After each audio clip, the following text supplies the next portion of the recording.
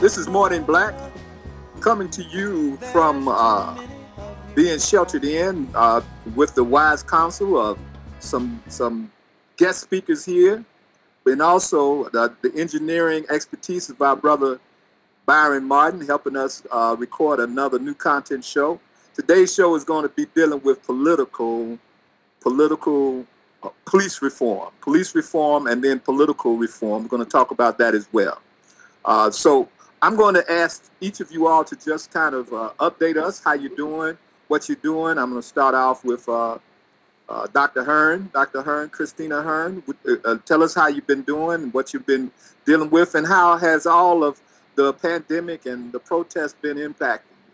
All right, so I'll say our mental space right now is, I'll say it's a little bit all over the place.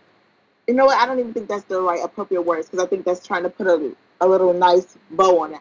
I think right now mental space is, I'm pissed off, right? Like we are at the point of where so much has been talked about the COVID-19 pandemic, and yet we as a country fail to recognize that racism is also a pandemic. And so, in the line of work I do, in terms of academic accommodations and just accommodations for students with disabilities, um, both me and Deb, I probably will talk about this because of some work we're doing. Frustrated that no one is realizing that this is a pandemic, that racism is a pandemic that we also need to be addressing, not just in these pretty little marches where everyone has their Black Lives Matter sign, but what is the actual work that we're doing towards an equitable society. And so that's kind of where I'm pushing for right now. I have also had some other conversations with just friends about what are we doing to build our community. And so that's kind of where I am. I think if everyone, when they talk to me, is how has COVID affected you? And yes, COVID has affected in some ways the line of work I do, but what has affected me every day of my life is being a Black woman in America. Tell us again what your line of work is. Give us your title. So I am the director of the Access and Accommodation Resource Center of Valparaiso University, as well as the ADA Compliance Officer. Thank you. All right. Welcome, Zebediah. It's good seeing you. I like that hair. I like the curlies. You like That's that? nice. You like Yeah, I that? like that. I like that. You done went New York on me. Tell us what you've been doing. What you been doing, Zebediah? And, daily, like, yeah, so first and foremost, that's always going on. But what I would say, making a transition out here to Cornell, I'm the director of student disability services at Cornell.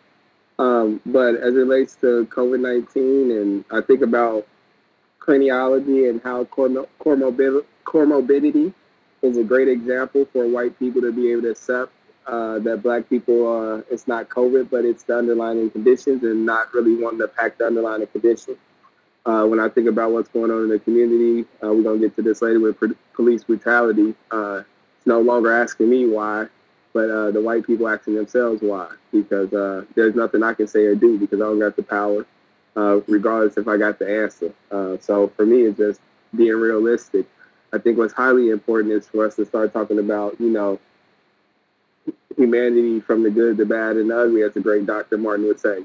But also making lynching not like George Floyd just being lynched, George Floyd just being lynched out there, but what type of lynching happened in our workplace? When are Black people being lynched in a workplace, and what does that mean? So that's kind of where I'm at, and just glad to be in time and space with y'all. All right, Byron, how you doing? I see a scowl on your face. What's going on, brother? How you doing? Oh, I'm doing all right. I think this is definitely a time where we need more and more discussions. I've spent the last couple of weeks on phones with young people and students, some of our students, and even some of our former students, alums, that are now alums, are reaching out and just saying, okay, how do we need to get in motion right now? And for me, I think it's making sure we get everybody caught up to speed. One of the things that moments like right now, in our experience right now, sometimes they infuriate me, and I have to check my emotional self, not just because of the deaths, but also because of the awakenings, right? And I have to make sure I don't get mad at people that are just now waking up because of this death. I have to check my Yeah, I privileged just of posted that. experience. Yeah, I Um, just posted that. yeah. Yeah, because I've been I've been like, what do you mean? How didn't you know? Like, stop saying I never knew. Like, how didn't you know? Like, where you been living? Like, and so I gotta check me, because at the end of the day is getting to the goal. The goal is for us to be truly free. And so just because they're just now coming on board, like, at least they're getting on board. But um, in the work that I do, which is equity and inclusion work, and I've been doing the last, I don't know, 10, 12 years, one of the things that becomes frustrating is that you've been doing this so much, and you've been having these conversations so much, that now I don't know, the last 5 summers, it feels like I've had to have like these conversations about somebody getting, like, black men, black women getting killed by the police through the summer, and having to think and plan deeply. What does that mean when students get back? What does that mean? What should we be doing? I'm like, y'all, like, I don't want to. I really don't want to have more conversations. I really just want to give some directives, and let's in the words of Beyonce, let's go and get information and do what we got to do. Like, I'm kind of tired of having the talks with people, and slowly running out of energy for that in some ways. Yeah, I'm with you on that. I'm tired of giving the whole damn world a talk. Like people have to give their sons a talk. Shit, I've been giving, the whole world a talk. That's a frustrating thing for me as well. Okay, so today, folks, we want to talk about police reform. We're going to start off with police reform, then we're going to look at political reform, and then we want to talk about, can we find a local or national black political agenda? And if so, what is it? And can we come up with some specific items that need to be on that platform? So we're going to narrow down to police reform first, then we're going to deal with political reform as a larger issue, and then we're going to talk about very specifically, we're going to end up with what is, from your estimation, the agenda for a black political agenda and reform process that we need to be involved in. Okay, so from your perspective, Christina, what's needed? What is police reform to you, and why is it needed?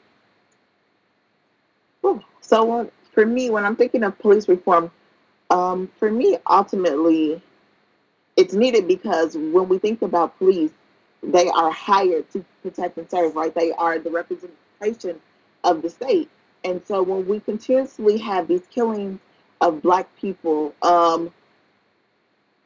it's not acceptable. It's one also saying it perpetuates this systematic racism of what our state, what our legislators, what the world thinks about us, and for them to continuously not be charged. No, let me not say charged, because we get charges, we don't get convictions, and sometimes we don't even get charges. But for this to continuously happen, it's saying continuously, it's creating this sense of trauma in the black community. So for us, we need reform. I think, for me, I'm for defunding police departments, because I think that there are so many other things that we should be giving this funding to. We have police officers in schools, but we don't have social workers. We have police officers in schools, but some schools don't have adequate books in our communities. We see security guards at the front doors of so many black and brown schools, but in those same schools, they don't have adequate materials. And so for me, I think we need to reform police. We need to reform communities. And part of that reform is defunding and reforming police departments so that we realize that we're giving communities the things that they need. In addition to that, I think for me, why so much, it just doesn't make sense to me that we don't give police adequate training in terms of cultural competence. And so many people will have continuously said, oh, well, we're doing this cultural competence training, and we're doing this, and we're doing that. Well, it doesn't show. And so we need to think about, where is that lack, and the fact that you can see black and brown people, and the first thing that is always said is, oh, I fear for my life. Why is my life? Why is my brother's lives? Why are the men of color that I love, why are they continuously seen as threats? And so that for me is the very surface level of where reform needs to lie. Okay, all right. Zeb, what is police reform for you? Police reform for me is understanding why police were created in the first place, and it had to do with slavery and land, and human cattle and that kind of stuff, and understanding how Black folks was originally treated from it. Understanding the root cause of when people say law and order, how that's connected back to an Anglo-Saxon type of racial type of thing. And so when people talk about defunding, I'm all for it, because if you can't defund it, then you can't reform it. And so the principle has to come to a protect and serve, meaning that we use that lingo. That's not necessarily what goes on. I think Christina alluded to it when you're talking about what's lacking in our communities. If we're funding the police department, we're not giving our community the opportunity to come out of the poverty that it's in. Poverty and criminality is linked to one another. And so when you link in those things, if we don't have the appropriate education, and not outside of just education, because we need that for the kids, but we also need jobs and resources for the adults in the community, so they don't have to need in a certain way that put them in positions to have to be in criminal ways to try to eat and survive and pay for their family. And so I think about it in a holistic level. I also think about it with a reform standpoint, that you shouldn't be able to police that community if you don't live in it. You shouldn't have to build community relation. If I live in a community, I don't got to build a relationship. And so that's part of it too. And so when there's people policing you that don't look like you, it doesn't work. And so also we got to go back to some of the Black Panther Party. We got to start policing our community. When Vice Lords and Gangster Disciples started, it was to police our community. Black doctors, Black lawyers, make sure no women were being raped, making sure the kids were eating, all that kind of stuff. I just think it's a awakening. The way I think about it now is something is dying while something is being born. Trump is a part of what's wrong with us and what's going on that's dying. And it's a rebirth going on, and how you see these people out here protesting and acting. And it's all based around a value gap. They devalue Black bodies, Black mind, Black souls. And so if the reform isn't around value, regardless of what law you put in place, civil rights example, if we don't talk about that devaluing of Black bodies, Black minds, Black souls, we're not reforming anything. All right. And then and we're going to finish up. Dr. Martin, Byron, what you think? Yeah, I think police reform, when we start talking about that, we have to talk about not just the end goal, but how do we get there is an important conversation for me, because I appreciate what Christina and Zebediah both said. I will differ a little bit. I think we need to be a little bit, as citizens, have a little more oversight over police departments. I don't think we can, inside of the way that our world is set up, I don't know if we can defund and they totally go away, because my fear is people going to get into that Wild Wild West mentality. And so, because while you get rid of police departments, that means we're getting rid of sheriffs too. Like we're just talking about getting rid of the local constabulary, the police department, but then we still have the sheriff's department that are still doing things and are still culpable in a lot of these situations. And how do we navigate some of those aspects? So I think one of the things we need to do, we need to reform. I said we need to reform it in 3 ways. One, we need to have citizen oversight over the police departments, period. Point blank and period. Every city needs to have, in my opinion, an elected oversight board for its police department. And I'm not talking about city council either. I'm talking about somebody that is dedicated, right, to have that. The reason I say elected is because I think each individual area should have representation on that. So we don't want it just to be appointed and we go get all the fat cats and they're the only ones on the oversight. So I think we need that healthy citizen oversight. The next piece I think we need to do is to hire more than just patrol officers and inside the police departments, right? So if that's where the money's going to be, and we're intent on that being the money, then great. I need to see them do more than just military tactics and tactics training, right? Like I want to see social workers and I want to see psychologists in the police department. That maybe we start dispatching some of those on some of these situations, right? I want to see peace officers, and when I say peace officers, I want to see people that are not carrying weaponry. We need a disability and accommodation officer. We need a disability and accommodation officer.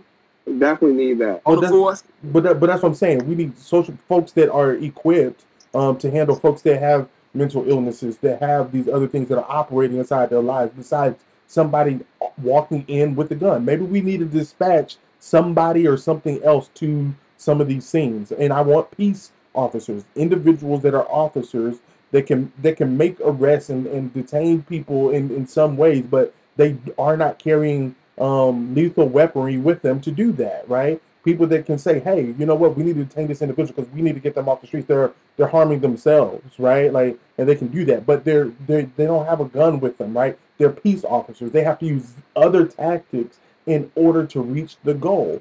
I want to see those people inside of the conversation.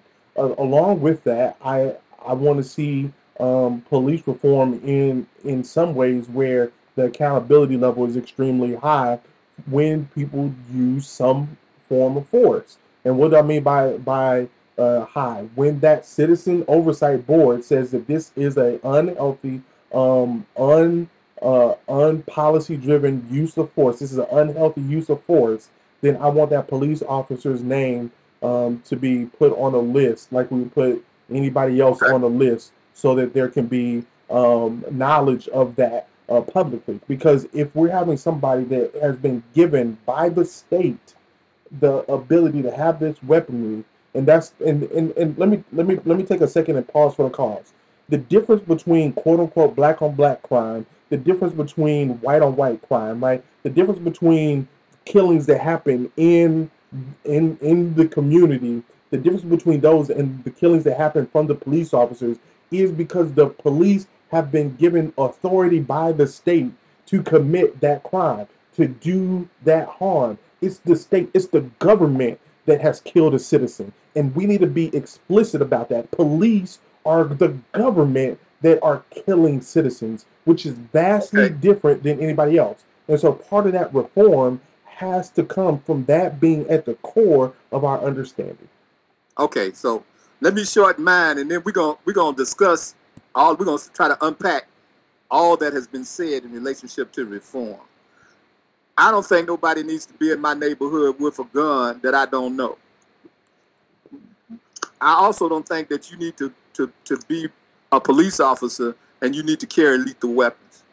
I think if you're a constabulary, you should be able to navigate the problems. 90% of the people, 95% of the calls that police are on now are not violence calls. They're calls that domestic. They're the cat's in the tree. The house on fire. Somebody's unconscious, something like that.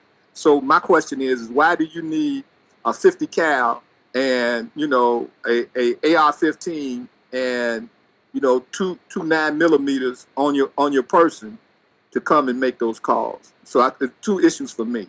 Number one, if I don't know you, I don't think you need to be policing. Okay, period. I don't think you should be coming inside my community trying to police my community if I don't know you and if the community doesn't know you. And number two, I don't think the police need to be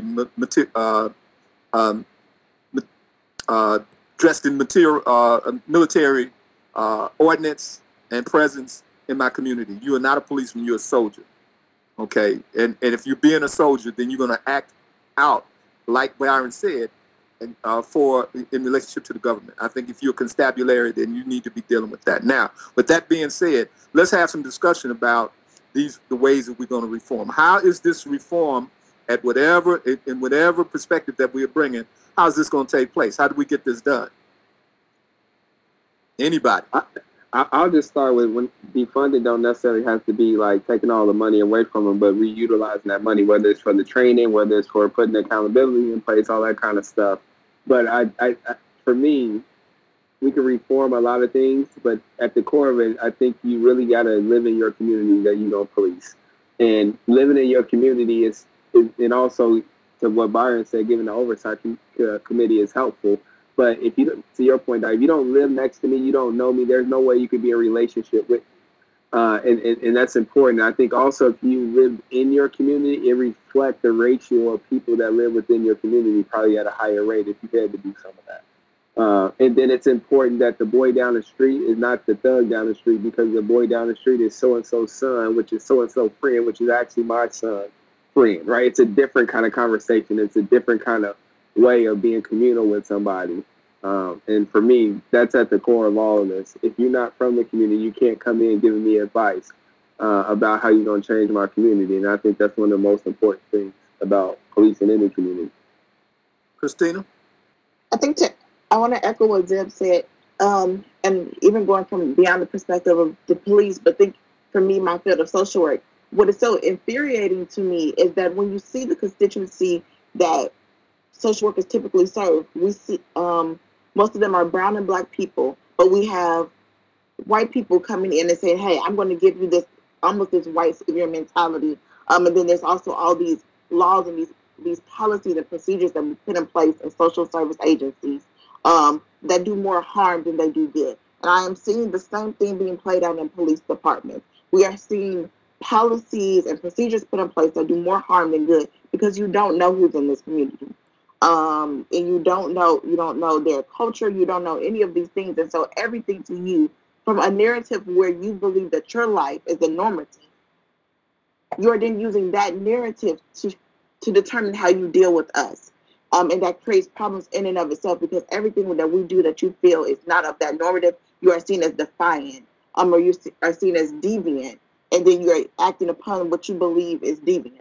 I also would say that, like Zeb said, talking about the defunding of police, for me, I just think that for our communities for a long time, there has been nothing that has been done to actually build our communities. So many times money is put into things that further make our communities look deviant, or that just break down our communities. And so it doesn't make sense to me that we're constantly putting funding, we're constantly putting money in places that serve no greater good for our communities.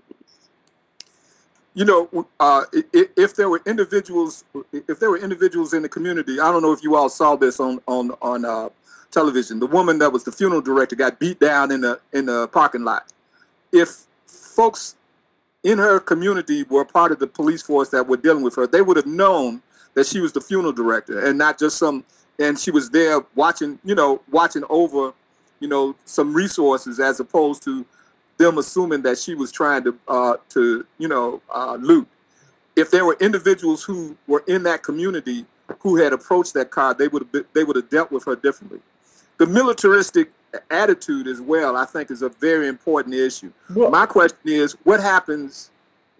How are we talking about reforming when essentially we're not reforming constabularies any longer? We're arming governmental agents that basically have military ordnance. What's up with that? But I think the example you just gave about the funeral director is a prime example of what a military does, right? See, the issue with the militarization of the police force is that it gives a military mindset. The mindset of a military is to go into occupy, execute, and holistically remove threats, right? So they're going in with the consciousness that I don't live here. When we send the military somewhere, they don't live there.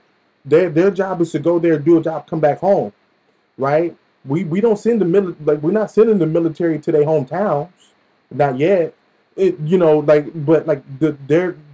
going in there to eliminate threats, right?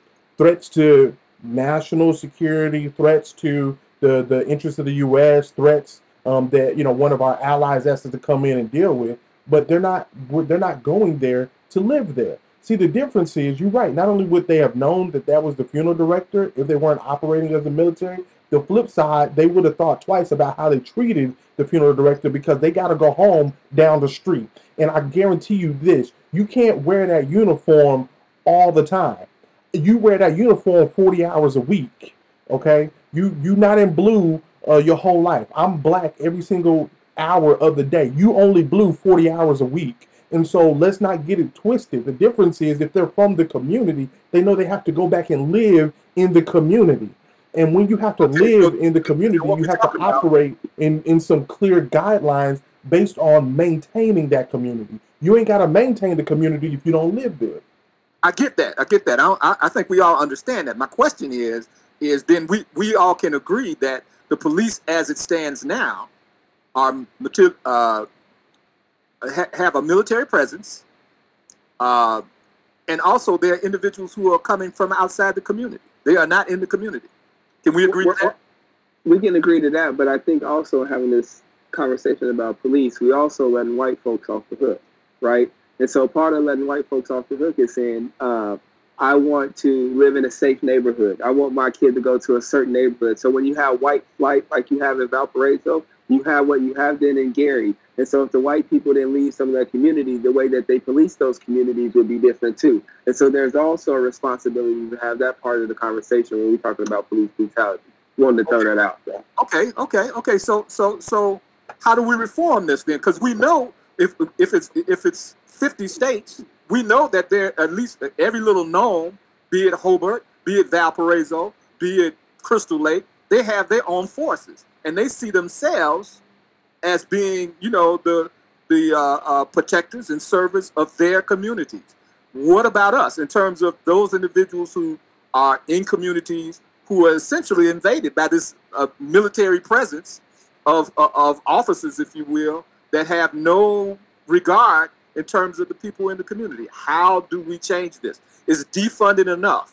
Is taking money out of their hands and put it into social workers enough? How do we excise this military presence out of our communities? Or should we even think like that?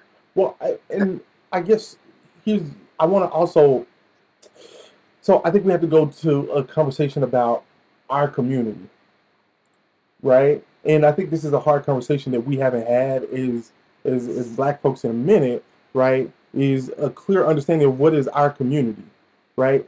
There's no doubt in my mind that in Valparaiso, while there are Black people in Valparaiso, there is very little by way of a Black community in Valparaiso.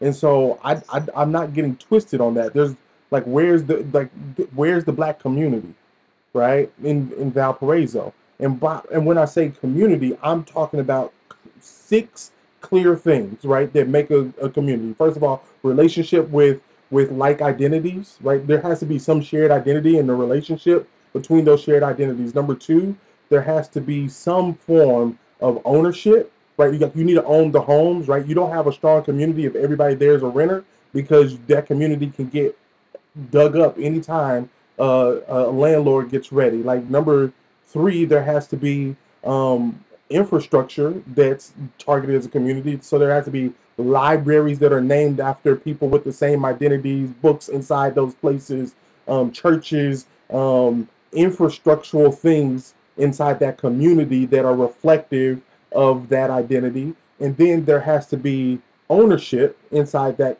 Not ownership. There has to be economic fluidity or economic exchange, right? The dollar of the identities that are spending the dollar have to circulate multiple times inside that community for there to be community. Then there has to be governance, clear governance from whether we're talking about a block, like a block club, like governance, there has to be something over that block that says, here's how we're operating inside this block, all the way up to city level, to state level. There has to be some level of governance. And then last but not least, number 6 is the last thing that you have to have community, is a commitment to the shared values that put that identity, that put that community first. That comes number 1. So if we're talking about those are the things that it takes to have community, you point to me, where are the Black communities? Well, I think that's a very good question. But the question is do I get my ass whooped until that happens? I don't think you get. What happens? Well, I don't think you get your ass whooped. Am I deserving? Am I deserving of decent policing? If I don't have that, I ain't got all them 6. I got 4. I got 2. But does that mean I still get my ass whooped? No. But see, that's that's what I'm saying. Like, so we have to shift the conversation about these militarization folks coming into our community, right? We got to be careful. They just policing us in the areas that we might be in, and so we got to take a different mentality, which is I think a little bit. We gotta come from a different, I think, mindset. Which the reform, to answer this question, then I'll be quiet for a little bit.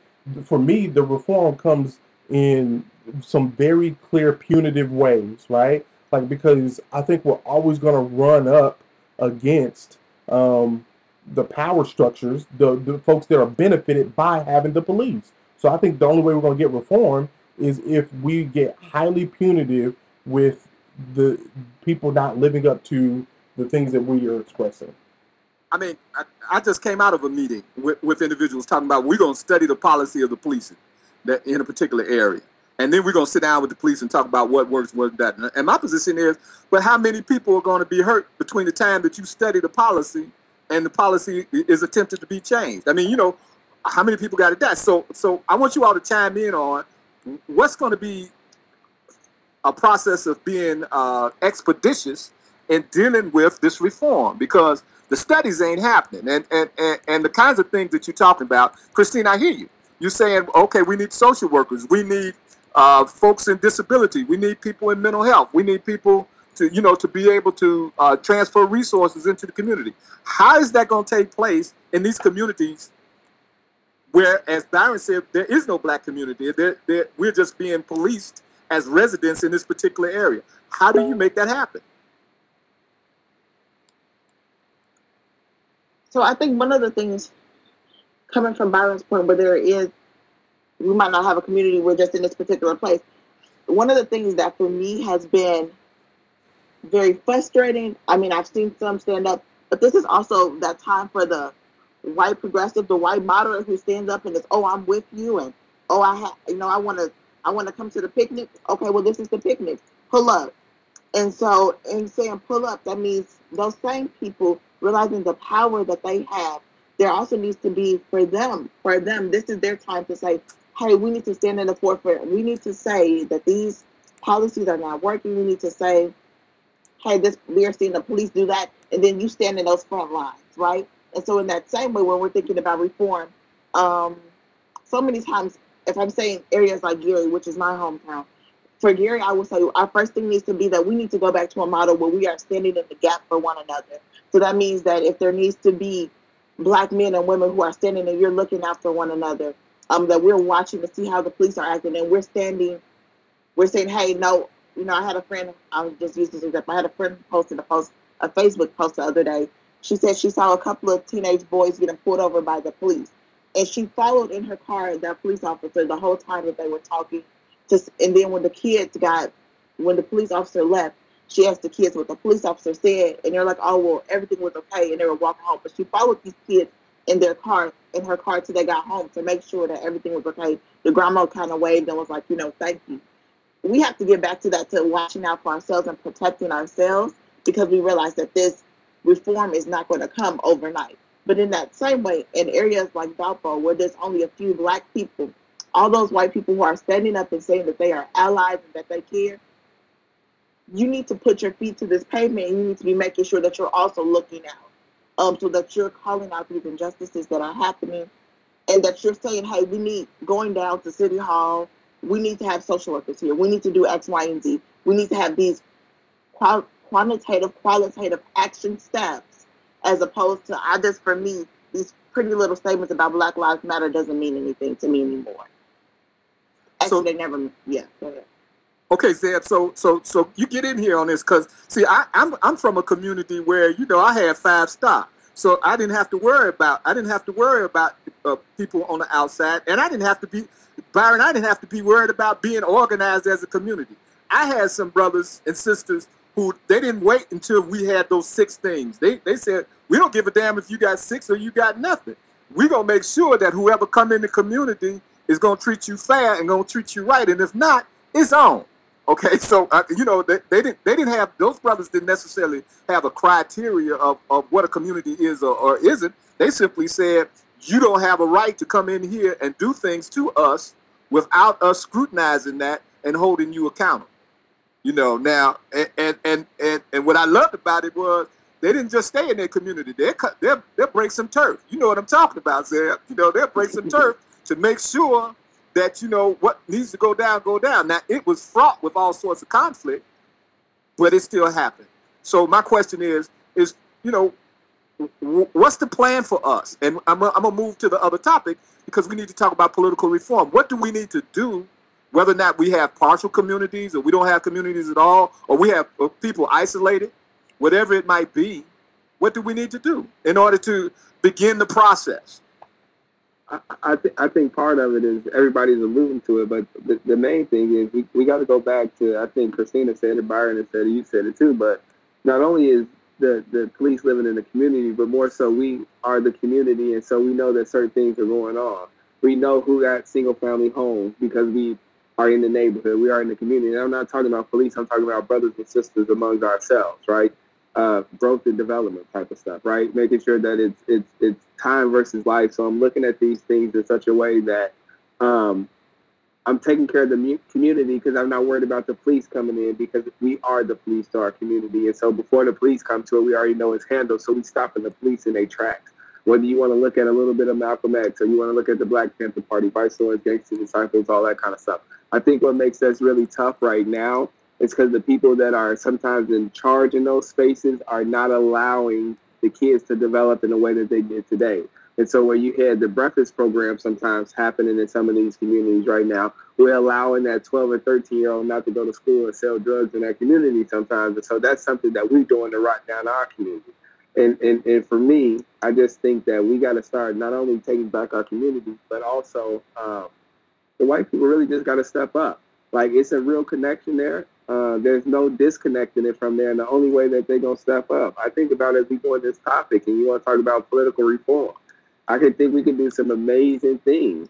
But if white people keep allowing, whether it's bogus science, whether it's health conditions, whether it's whatever, to be the scapegoat of why blacks are in those situations, it's going to be tough. I think even if you do police reform, you still got to talk about redlining. You still got to be able to talk about loans. And even if I want a loan to get out of my community, can I get the appropriate loan to fix up my house, right? Like, there's so many layers to that. And so police reform by itself cannot do it. Us just working on ourselves can't do it. And so that's just, how I think about it a little bit. Byron, can white folks help us build those 6 things that you were talking about? No. No. I don't think so. No, I don't think so. Actually, I think now they here's what they can do. I mean, yeah, and I say this, they can't build those institutions, right? No, but I think what they can't. can do is they can stop hindering the building of those institutions, right? Like, and I think that's one of the things where we have to get into. I was talking to some young cats the other day. I said, how do we begin to? What can we do? We need to start building and growing. I said, I think we need to stop confusing allies and people that we build coalition with as the same thing as people that we build community with. Agreed. And so we need to make sure that we understand the difference between. Say that again. Say that slow. Say that in slow motion. We need to stop confusing the people that we build allyship with and coalition with the people that we should be building community with. And I think that is, I like that. You like that? That's my time in the desert for discernment. That's what I came up with. Is that we seem to have this affinity where we want to build community with the folks that should only be our allies, instead of building coalition with those folks. I'm not saying we shouldn't have their back and they shouldn't have ours, right? I'm not saying that black and brown brothers and sisters and other groups, other people of color shouldn't like bond together and say, hey, we got some shared interest in this, and we can go out and navigate it and get it together. I'm not saying that shouldn't be the case. That's all good and fine. But those aren't the people we should be building the 6 things I mentioned with, right? Those are the folks that we should build those with. And it comes back to the number 6, which I think is probably the most important, which is the shared values, right? The shared conceptual values that we're putting our needs first.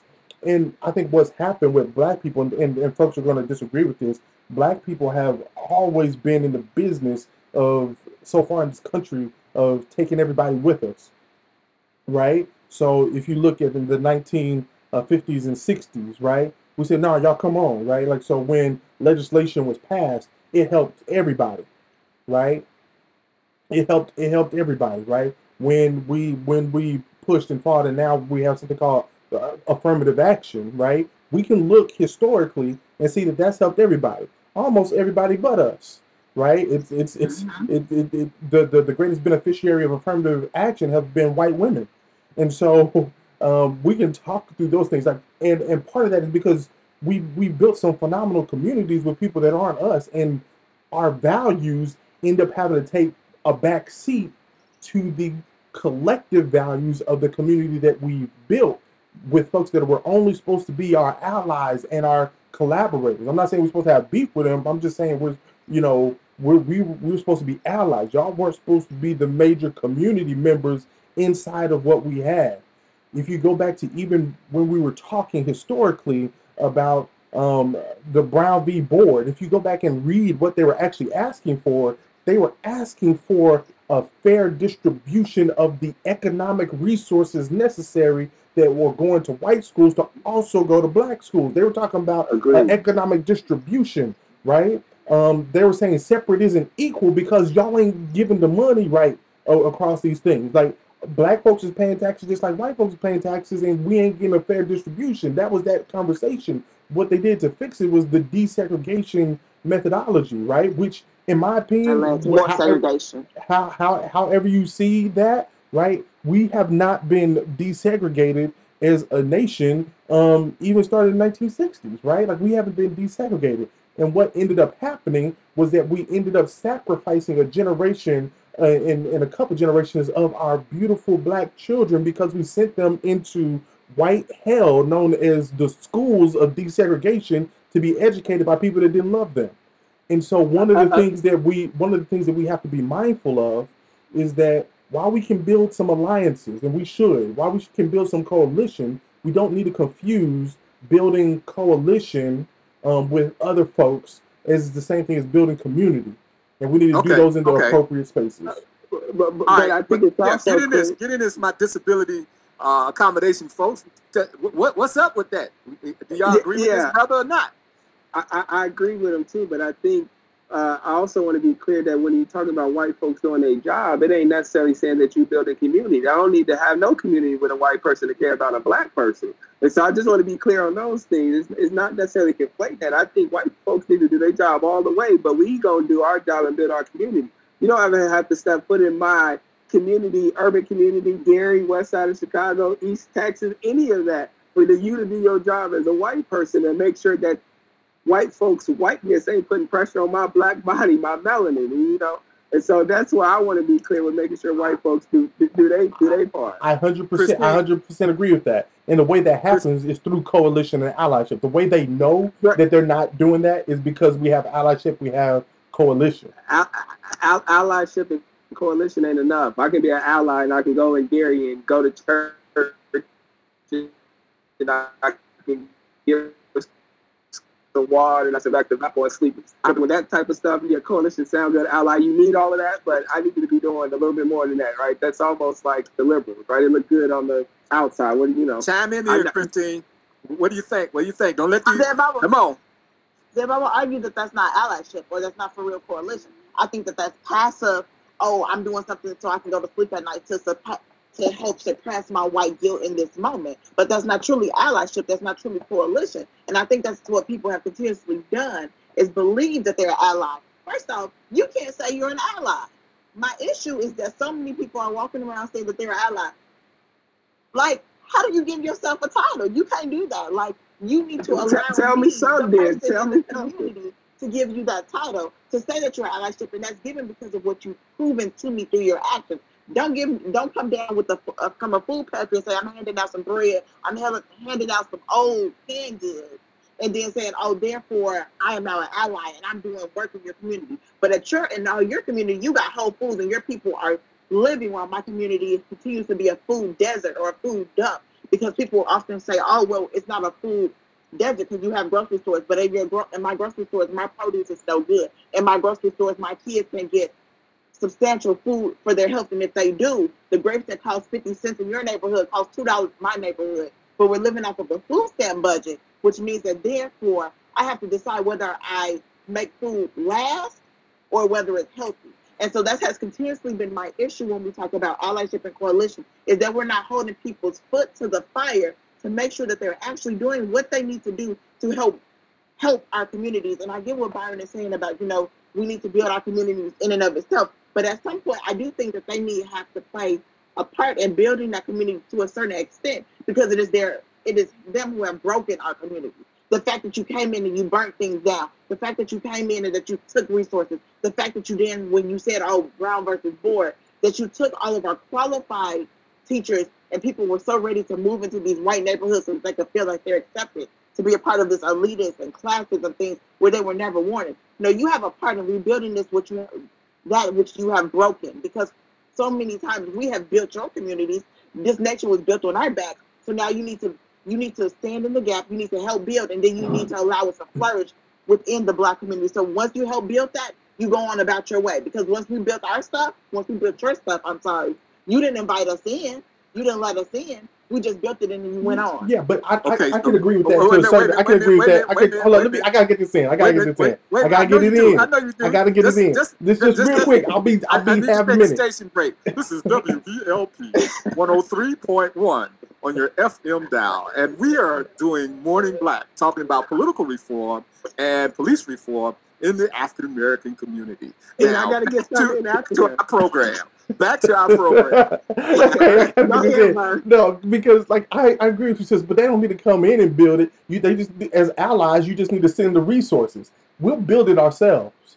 We will build it ourselves. You just need to send the resources, right? Like you just need to send, like in the words of Huey, you need to pay what you owe. The reason I don't want them coming in and building is because that has not worked. Historically, we haven't seen that work before. We haven't seen folks able to come in and build something and leave it to their own devices. The other piece of that is so important. The other piece of that that's so important is we have to learn from building. There are so many things and so many skills and attributes that we learn from building that if we have the resources, like every other community that's had the resources to make some mistakes, but they had the resources to field and eat those mistakes and still keep building, we will learn some important aspects as a community from building together without the influence and the leadership and the paternalism of the other communities of these allies. Let me just say this. Wait a minute. I need to get Zebediah in, and then I need to give you a couple of factoids. So Zeb, come on in. So I agree with everything y'all saying on ally and coalition, being allyship and all that kind of stuff, coalition and stuff. I think that's fine and dandy. Give us the resources. Don't come in and let us build our community. If you want to be an ally to Zebediah Hall, you want to be in coalition with Zebediah Hall, let some Black folks write the curriculum for your kids in the K-12 system. You white people want to be allies to Zebediah and Valpo, go to the Valparaiso School Board and have them teach your kids about systematic racism so they can grow up deconstructing systematic racism. This picture is bigger than just us in our own community, and that's where I agree with Christina on that. Like for me, allyship is teaching your kids in your K-12 system that Christopher Columbus don't exist. That's not taking more content out about multicultural things and stuff like that. Start to really teach these kids that actually Africans taught Europeans and things like that, so they can start to unpack, so they can deconstruct this way past everybody that's on this screen. That's allyship. That's cool. You just giving me resources. You can give me resources and keep me in the corner all day long. I want to keep my corner of the community, but I need you to stop putting your back and blowing us up and everything else. And I think we have to be careful about how resources are distributed in our community. I just saw a interesting project that where African American not-for-profits were identified to give to businesses who have been impacted by some of the protests, and they wanted to give them some money to recoup some of the loss. The whites, the overall program, the whites inside the program were getting $20,000, $50,000, $100,000. The Blacks who were getting the money, same money, was getting $1,500, $3,000, and things of that nature. So how money is distributed, and I was talking to an ally the other day, and I said it's interesting that when we talk about doing things so that we can reform, it's always in the self-interest of the folks who are having that conversation who are outside the community. Rarely do we hear the notions of reform being talked about from people who are inside those communities who are being impacted by it. We hear when those coalitions are formed, Zebediah, they are formed by individuals who have already navigated their own interests inside doing the good in that community. So that's something that we're going to have to monitor very closely when we start talking about utilizing whatever resources that come in. Oftentimes, people benefited from Black Wall Street. okay, and got resources from Black Wall Street. And then when Black Wall Street was burned down and Tulsa was burned down, there were other people who benefited from that. So we need to be careful about how that's going. Now, I want us to push our way toward this whole, what's the political agenda that we should be trying to look at when we start talking about reform? Because I kind of feel that this way. I don't see white people defunding the police. I don't see white people saying restructuring and reforming the police. I don't see them doing that because it's not in their self-interest. I just don't see it. If it happened, praise God. But I don't see them saying, no, we're going to take the money that we were doing that, and what we're going to do is we're going to stop what they're doing, and we're going to reformulate that so that it serves other people. I would be very surprised if that takes place. So there's going to have to be a political agenda that we set that's going to specifically appeal to those who are residents or in communities or our allies to make that happen. What are some of those things that need to happen? Give me at least one or two things that need to happen for that political reform to take place. What do people, Christina, what do Garyites need to do to form the political tools or mechanism or model to make this real? And so I know this isn't giving you an exact thing about what political, like a one-step thing on that, because I think for me, for Gary, we have to understand that people have to understand politics, right? And so, like, okay, so I'm getting the top. Okay, so I'll rush it. We have to first, as a community, understand politics. We have been taught very little about politics, and because of that, we don't know how to vote. We don't know how to get things passed. We don't know what reform looks like. We don't know any of those things, and because we don't know that, we suffer, because who's casting those ballots and doing those things are people who don't have our interests in mind. And so because they don't have our interests in mind, we are continuously going to the wayside, or we've bought into this narrative that, our vote doesn't matter, or we can't do anything about it, so we're just going to become complacent. And we can't do that. We as a people can't do that because that's what they want us to do. That's why they disenfranchise us, because we know that in numbers we have power, but we continuously don't act in that power. Okay. So we got about 10 minutes left in this particular program, right? And we didn't get to the Black political agenda yet. So I want you all to kind of speak to that, and maybe we can do a part 2. So for the rest of the time, let's see if we can come up with, just as Christina has come up with, what do we need to do politically? I mean, what's step one? So I think step one, right, like, is to have like an actual political meeting. In 1972, in Gary, Indiana, there was the National Black Political Convention that was held, right? Hosted by Mayor Ron Hatcher, right? And then Harold Washington was there, and then Charles Diggs were like some of the ones that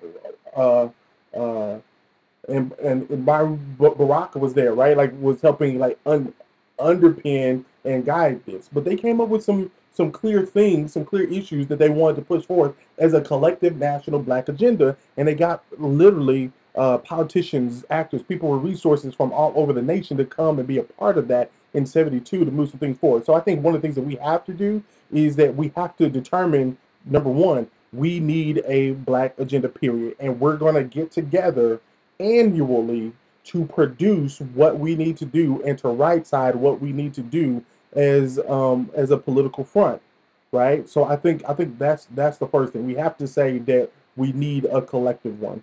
Number two, I think we have to be clear that most of the things, especially in a capitalist society, are tied to money.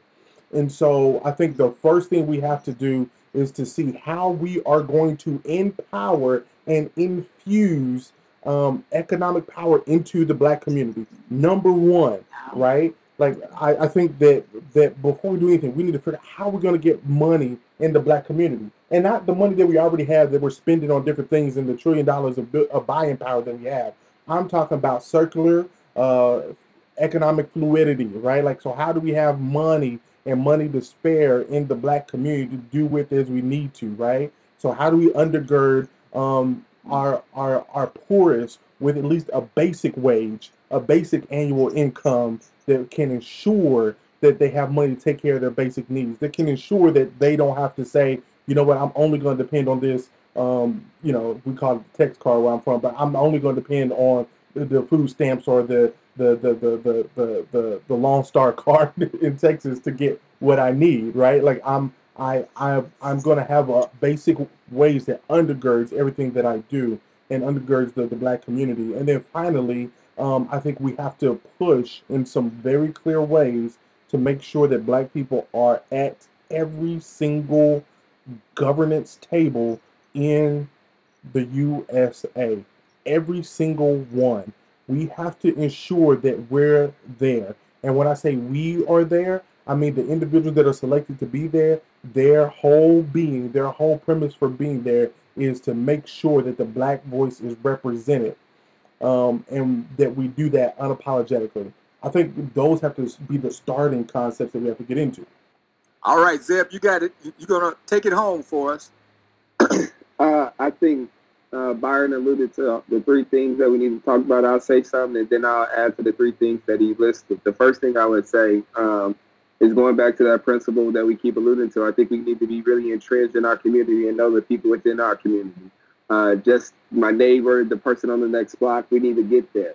And that got to all come from love, truth, peace, freedom, and justice. And that's my stand on that. When we talk about this National Black Political Meeting, I think it needs to happen. And I think that we can't be afraid of it to happen. And I think it has to happen with people that only look like us, even if other people want to give us resources, is what I would say to that. I think what we also got to address is classism within the blackness of who we are, because we don't want it to then monopolize into the people that we don't want to be that's oppressing us right now. So I think that's highly important. I think when he talks about being at the table, I think that's so highly important in our day-to-day.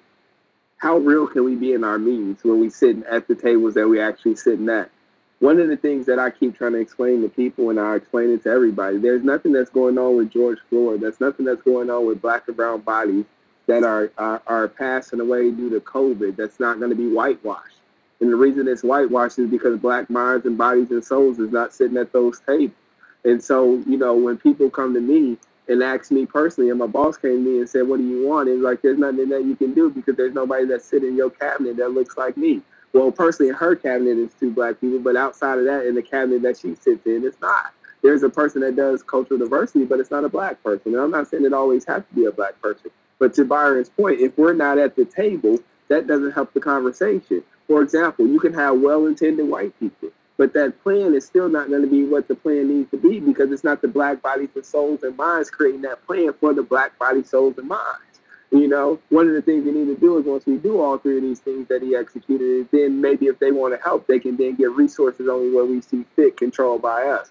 I think about, when you talk about resources, I think about the Black Panther Party, you know, when we're trying to give them resources. No, I don't want them kind of resources because I know what you're up to, right? So we got to be mindful of who we even take money from. Who you get money from. You can't be so caught up on the dollar that you take it and you be a part of something that you don't want to do, and it actually goes against your mission. And I think all that is highly important. I think sometimes we got some people that take money from big businesses and don't realize it. I think the biggest thing we got to stop doing, and this is me coming from this standpoint of having a white wife, we got to stop giving white people passes. White people don't get passes. We give too many white people passes. We give Clintons passes. There's more people incarcerated under Clinton. Stop giving white folks passes. Let them do their job. Let them love us. My wife loves me, but she don't get a pass. And that's part of our problem. Stop giving passes to white people. All right. Well, I think we got to do, would you all commit to a part two? Hello? Okay. Yeah. Okay. Yeah, that's We definitely got to do a part two, because I think we didn't ate up this time. If I'm looking at Byron's eyes right, I think are we just about done? Oh yeah, we're at the mark. Well, until next time, we're going to continue to do Morning Black, dealing with these issues that are impacting the African American community. We got off into police reform. We talked a little about political reform, but we haven't talked as much as I think we need to about the Black national political agenda. But we did begin a good one on that. And I want to remind you of what Byron gave us. Byron, you said we need to have a national a conference, National Black Political Convention. Yes. Convention. Yep. We also need to do what? We need to have a Black convention. We need to make sure. We need to talk about money into the Black community. We need to talk about resources in the Black community to undergird our population. And then we need to have a Black presence. And so next time. Wait, there's a four. Put it in there, because we got to go. We got to infuse the disability, the mental health, and taking care of that aspect of the Black community as well. We got to infuse the disability, the accommodations, the mental health, the social work, all the things that Christina was alluding to earlier. That got to be our fourth pillar. We got to wrap it up that way. And we'll probably need to find another pillar as well. Until next time, Morning Black.